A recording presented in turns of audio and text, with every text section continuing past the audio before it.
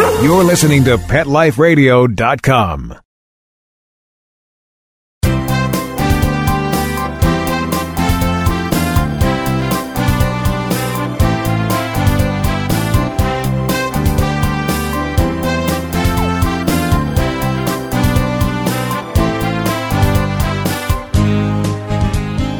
Well, hello and welcome to Dr. Jeff Werber here and Ask the Vets with Dr. Jeff here on Pet Life Radio.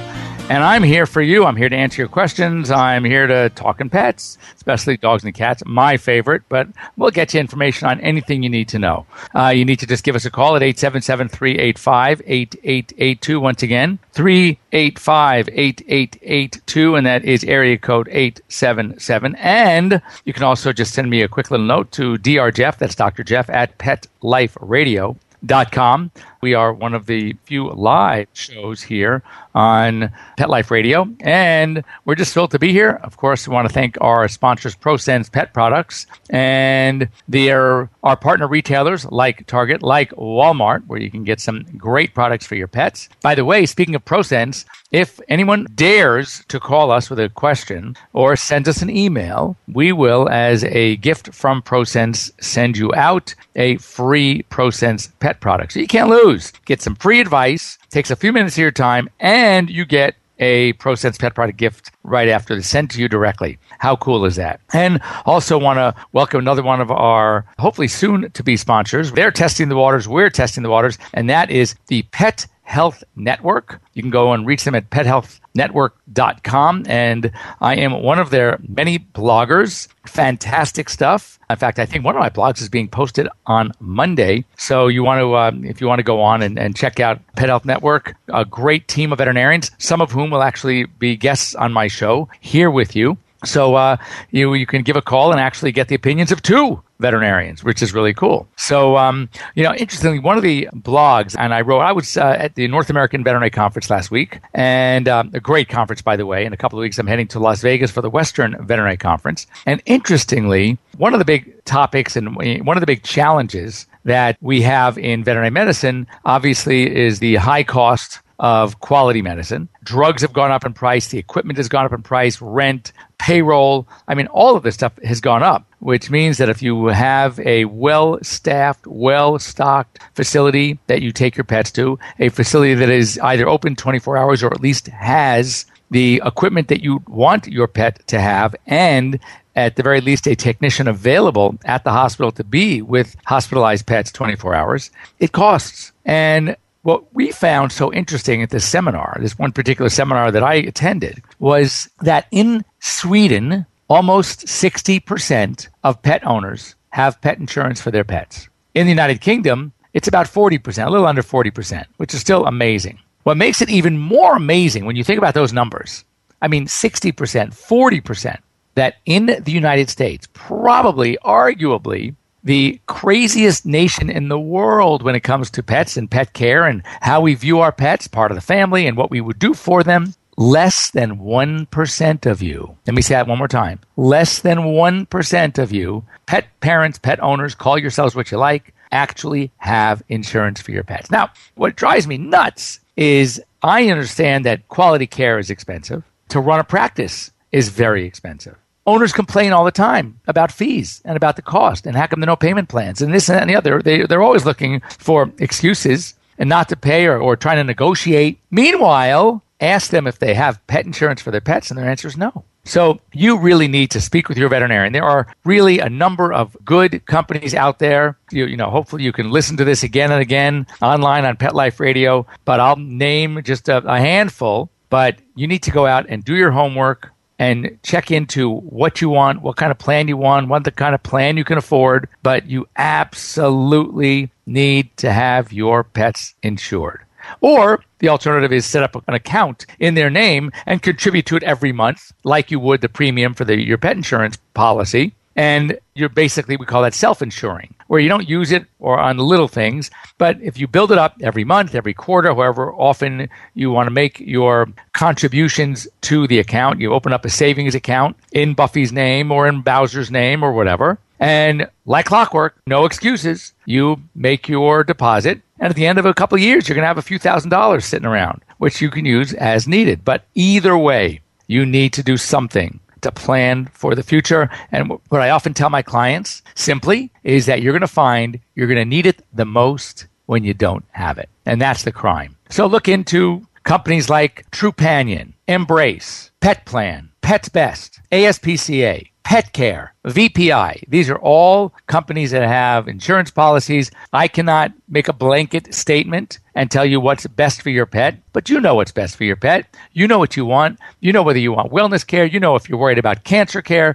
You know if you have a dog that has a lot of familial or congenital issues. The different companies will cover familial or congenital issues as long as they weren't present when you start the policy. Other companies will actually have riders for cancer treatment. Other companies will have wellness care plans. So if you take your pet in just for vaccines or just for the routine dentistry or the routine annual blood test without a problem. Or others, you can opt for just major accident or illness insurance, which is going to be a little less expensive. So the key is it all depends. You can custom tailor a plan that's best for you, but it is so critical that you have pet insurance.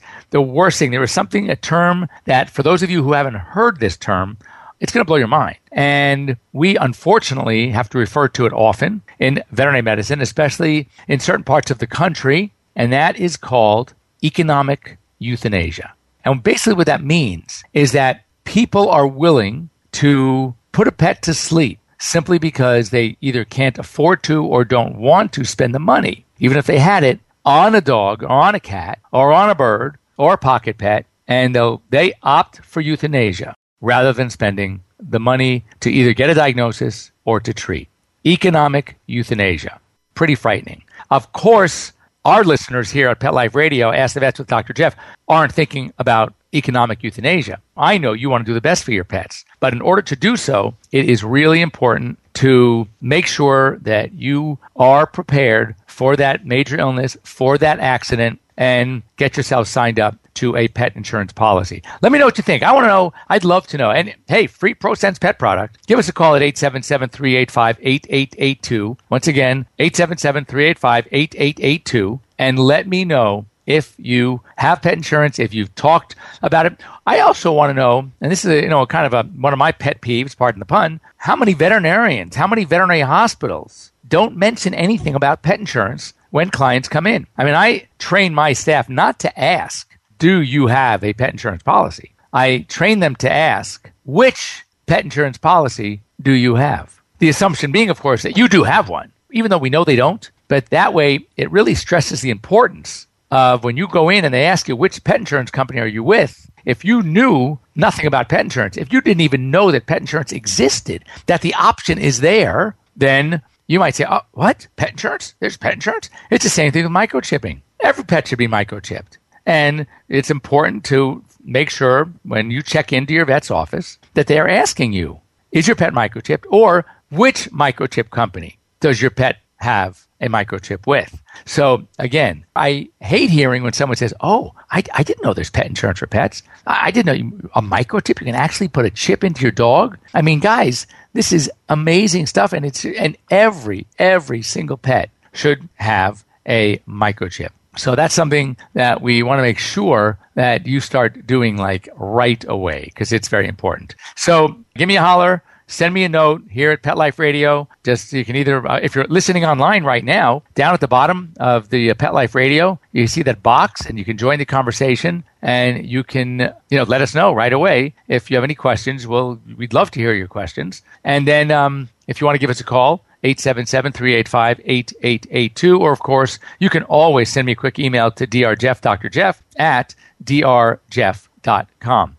And I just also would love to know how you guys are doing in the winter. I was just as I mentioned, at the North American Veterinary Conference, talking to a number of veterinarians everywhere in the country, and hearing still some of these insanely cold temperatures is it's frightening. How are your pets faring this winter? All I can tell you is it's too warm here right now. And I went up to the mountains a couple of weeks ago to Mammoth Lakes, California, where typically has amazing snow in the Sierras, and it is really not that good. The snowboarding or skiing is extremely suspect, and I'm sure hoping that at some point during the season we're going to have some better snowfall, because I'm anxious to be out there and do some real boarding. Anyway, I wanted to take our first quick break here at Pet Life Radio, Ask the Vets with Dr. Jeff. When we come back, we are going to answer a question that I received from one of our listeners about the etiquette, if you will, for lack of a better term, of asking your veterinarian for a second opinion. Under what circumstances? Who should you go to? Is it appropriate to ask? Should it be offered before you ask? These are all the things we're going to talk about when we come back. Stay tuned. Here we're with Ask the Vets with Dr. Jeff. I'm your host, Dr. Jeff Werber, and we'll be back in just a minute. We'll be right back, right after these messages. Stay tuned.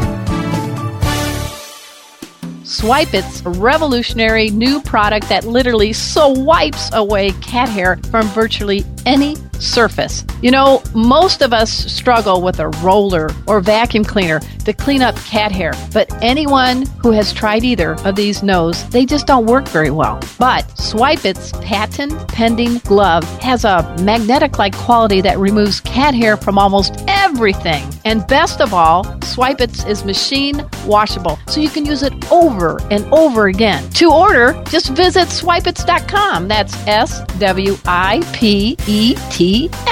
A simple solution for shedding. I love animals.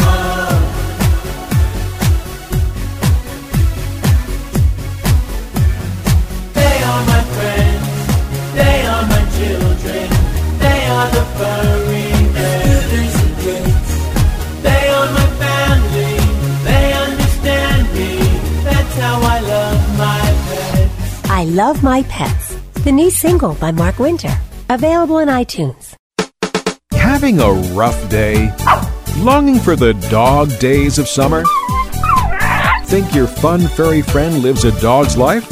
Well, find out everything you're begging to know as Pet Life Radio presents It's a Doggy Dog World with pet expert and award-winning author Liz Palaika, Kate Abbott, and Petra Burke.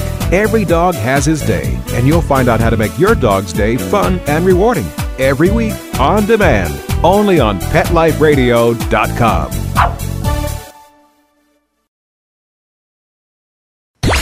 Let's talk pets. Let's talk pets On Pet Life Radio. Pet Life Radio. PetLifeRadio.com.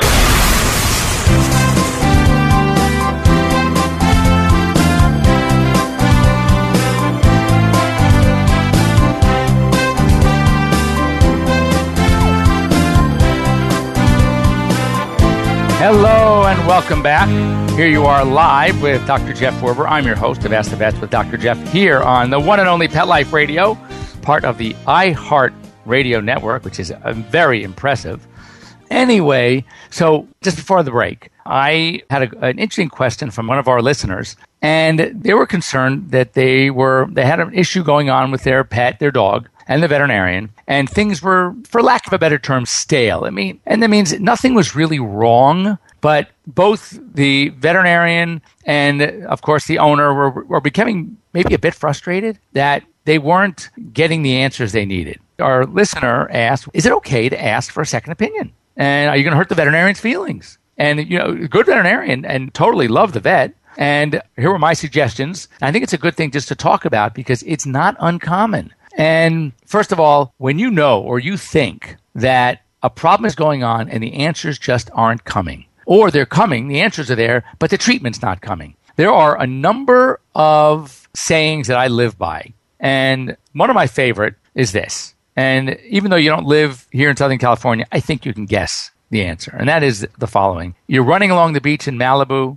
and you hear the hoofbeats chasing you from behind. What are you thinking, horses or zebras? And of course, that most of the cases we deal with are horses, meaning the obvious things, the more likely things. But that's the biggest problem. On a side note that we see with young graduates and students is because they are learning clinical medicine from the veterinary teaching hospitals, and the teaching hospitals are the ones that do end up with a lot of the zebras because of referrals from the GPs, the general practitioners that are, these are cases, bizarre, once in a lifetime, twice in a lifetime cases that are way beyond the means of a GP. And they end up with all the specialists at the university. So these graduates get out thinking that every case is a zebra. Every case of these odd, bizarre cases. And they're ready to start looking for those weird things and never thinking, wait a second, time out. We have to rule out the obvious things. So the approach that most of us take to a case is we're not thinking zebras. We're thinking horses. We're thinking, what could this be? Let's test for the things that are most likely and rule them out first. And once we do that, we can then approach or start looking for some stranger, weirder, more esoteric problems that, as I call, the zebras. So when you have a case that is sort of stumping the doc, either from a diagnostic standpoint or a therapeutic standpoint, when that happens to me, and trust me, it does, and I joke, I'm very happy being a GP, a general practitioner. As I call myself, I am the quintessential jack of all trades, master of none. I mean, I certainly have certain interests. I may do things a little bit more frequently than some of my GP colleagues may do. And then again, they do other disciplines that they sort of enjoy working on more than I do. But we all have our limitations as GPs. The beauty of the specialist is that they have honed in on one discipline, whether it's internal medicine, whether it's cardiology, whether it's dermatology, whether it's oncology, whether it's dentistry, whether it's behavior, right? And that's what they do. And they do it very well. So when I refer for a number of reasons. Number one is the obvious. This is a really tough case. I am not getting it, and I need some specialized diagnostic help that I just don't have the right equipment for, be it that $500,000 ultrasound machine, be it the endoscope, the bronchoscope. I know it needs to be done. I just don't have the equipment to do it. Number two is a case that I am doing all the right tests and everything is pointing to nothing. And yet clearly the pet is having a problem. I need to call in the expert. I need to call in one of my friends, an internal medicine specialist, who can help get the diagnosis. Number three is I got my diagnosis. And the dog has often a typical response to the treatment that we should be using. And I have the right dose and I have the correct treatment, but nothing is helping. This dog or cat is not responding. Basically, the dog or the cat did not read the textbook. So they don't know that on this dose, at this time, given this way, they are supposed to be responding. And they don't. And therefore, I call in the specialist. If it's a surgery, that's just a surgery I just don't do. I'm going to call in the specialist. The last reason, so those are all obvious. And it's not an ego thing. It's basically saying, look, I don't have the equipment. The animal's not responding the way it should, and I'm kind of stuck. And I have to tell you that there's a certain strategic reason that your veterinarian, your general practitioner should be referring, and that's the following. If I see sometimes that a client and a good doctor should be able to read their clients. And when that client is starting to become a little bit dissatisfied, they're thinking you're just grabbing at tests, you're spending too much money, even though you know that you are doing it right, even though you may have already spoken to one of your referring docs on the phone for a little guidance, and they've told you what to do, and yet you still see the client ain't buying it. You know what? Refer. Absolutely. Your doctor should be referring. You never want to get the client. You never want to be upset with your veterinarian. So if that starts to happen, I refer. Now, if with all those things, the doctor still hasn't referred, there's nothing wrong with you asking. You know what, doc? I just would feel more comfortable getting a second opinion. But here is the etiquette. Here's the only thing that I recommend. When a client tells me, well, their friend had this problem and their vet did so-and-so, I don't want to hear it. When you are going to get a referral or ask for a referral, it should be, in my humble opinion, to a specialist. There's not necessarily brainy sense in going from one GP, a good GP, hopefully you love your vet, you've been going for a long time, you trust them, from one GP to another GP. That's what we call a lateral move. All right? If you really want to get the bang for your buck, you have all the stuff, all the tests, the results, the treatments copied, and go to a specialist. Because what's happening is there you're sort of moving up the expert ladder from your extremely competent, great veterinarian, general practitioner to a specialist. So that would be my recommendation. The only time I take a little bit of offense, and I tell a client, you're not going to get any better. I mean, I trust me, I'm okay with going to getting the second opinion. But if you're going to get a second opinion, at least get it from someone who's way better than I am. And I don't know that GP down the street is better than I am. I'm not saying they're worse. They're the same. They're good. But you need even better than good. Therefore, if you're going to do it, you want to ask. Now, why don't I mind, and why you should think that your veterinarian should never mind when you ask, is that one of two things are going to happen. And which is, by the way, why I don't like to wait until I'm asked. I want to do it before I'm asked. If I send to a specialist, and that specialist gets an answer that I couldn't get, you're still going to love me because I admitted, we need some extra equipment. We need some extra help here. Let's send it to the specialist. If that specialist agrees with me completely in everything I've done and is just going to continue doing what I'm doing, I look fantastic. I look as good as a specialist. So either way, when your veterinarian sends before you ask, it's a win-win-win-win-win. Everybody's going to win. And you're going to come away usually thinking, great, what you don't want is to go to that specialist because they asked, not because you were sent, and that specialist takes one look at the blood work, one look, it doesn't even do an extra test, and just says, wait a second, this is so-and-so, and starts putting on the right treatment. Then you're going to feel a little bit suspect with your veterinarian. Anyway, we have a caller on the line. Hello, can you hear me? Yes, I can. Hi. Hello. How are you? What's your name? I'm doing good. My name is Laura. Hello, Laura. Hey. What can I do for you? I have a question about nutrition. We have two cats. Okay. One is thin. One is hugely obese. Okay. All right. And we give them some, dry food in the morning and some in the evening. Right. And I don't give them that much, and I'm just trying to figure out how can I get this one cat.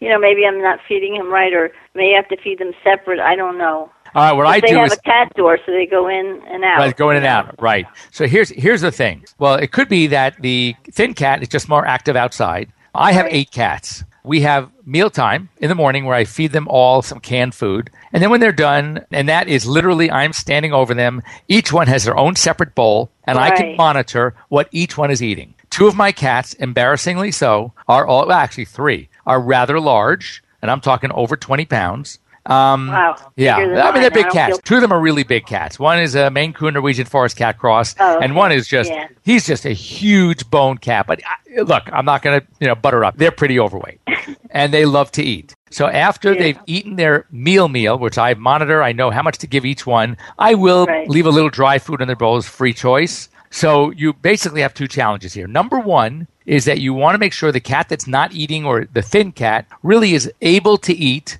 without being disturbed by the other cat. Right. To the point where the ration that you give him or her is finished. Okay? Right. Now, the big cat should start being given less food. And be really very careful, especially with the dry food and especially with a big cat, an overweight cat, because type 2 diabetes is very common in cats, especially if they're overweight and especially if they're eating diets primarily of dry food, because that dry food has a lot of carbs. Oh, okay. So I'm a big fan for cats that are obligate carnivores. They need animal-based protein that we give them more of the maybe canned food, whether it's salmon or meat or beef or chicken or poultry, something like that. They need to eat a little bit more canned food. There are also some special foods out there for diet maintenance, for dietary management, giving them low calories and yet the same amount of nutrients and protein they should be eating. I would think of that for the bigger cat. And then whatever you can do, come up with something around the house, because you know that when they get out that kitty door, your big cat is not over-exercising. Because if he were, he wouldn't be huge. So so we come up with, I don't know, like one of my cats loves to chase laser lights. The lights. So I sit and I get that thing on the wall and I'm playing and I'm getting him to run and to jump. And,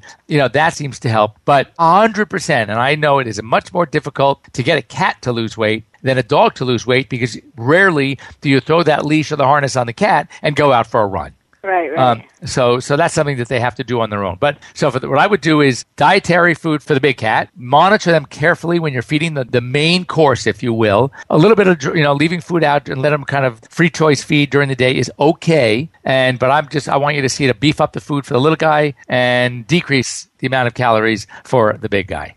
Right. And whatever you can rig up to make exercise fun, do it. Yeah. Yeah, our bulldog likes to play with them. So. Oh, you have a bulldog too? Yeah. Well, I have 5 dogs to go through 8 cats.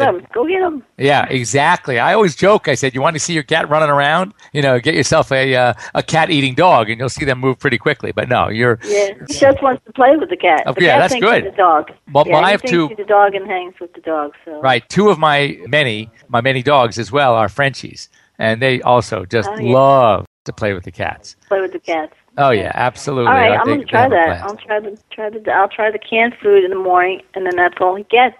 Right. Then at night, I'll give him a little bit of dry, go in and out at night, but not very much. And make sure to watch the carbs. Cut back on the carbs. Right. All right. Right. That must. All right. Okay. And thank you. Laura, when you hang up, either call Mark back at the studio and leave your information. We'll send you out a kitty product for your cats, all right, or something for your dog. Okay. Great. Thanks. Courtesy of ProSense. Thanks a lot. Have a great day. Thanks. You're welcome. So how easy was that, everybody? 877-385-8882. You can just call about anything. We'd love to hear from you. Free choice of a free ProSense pet product out there. We'll talk about your dogs, your cats, whatever. And anyway, I hope our little discussion we just had on the when to refer, when to ask for a referral, getting you that second opinion, I hope it helps you, gives you a little guideline, because I really do want you to know that it is perfectly okay. And as I said, we do it all the time. I usually like to beat my client to the punch. I personally take it, I do take it personally when the client has to ask me. I'm usually pretty good at knowing when we're on the right track. Everything is working perfectly. I'm totally comfortable. So let's just keep it up. Versus, God, I didn't expect that answer. I'm not getting the response I should be getting. Or God, I can't believe it. I ran all these tests. I'm not getting nothing pointed to a problem. In that case, we are going to work a little harder, and we'll get that patient over to a specialist to help us out. Anyway, our looks like our time is up. It goes fast. It goes really fast. So once again, thanks for joining me here on Ask the Vets with Dr. Jeff. I'm your host, Dr. Jeff Werber. I want to thank ProSense. I want to thank Pet Health Network and my retail partners, Target and Walmart. And don't be bashful next week when we're on Ask the Vets with Dr. Jeff, 1 p.m. the Pacific Time, 4 p.m. Eastern Zone. Here on Pet Life Radio. You can reach us at 877-385-8882. If you send me an email during the week to Dr. Jeff, drjeff at PetLifeRadio.com, and I use your question or comments on the air, you too will get a free ProSense pet product, so don't be shy. And thanks for joining me. We'll see you next week. Let's Talk Pets, every week on demand, only on PetLifeRadio.com.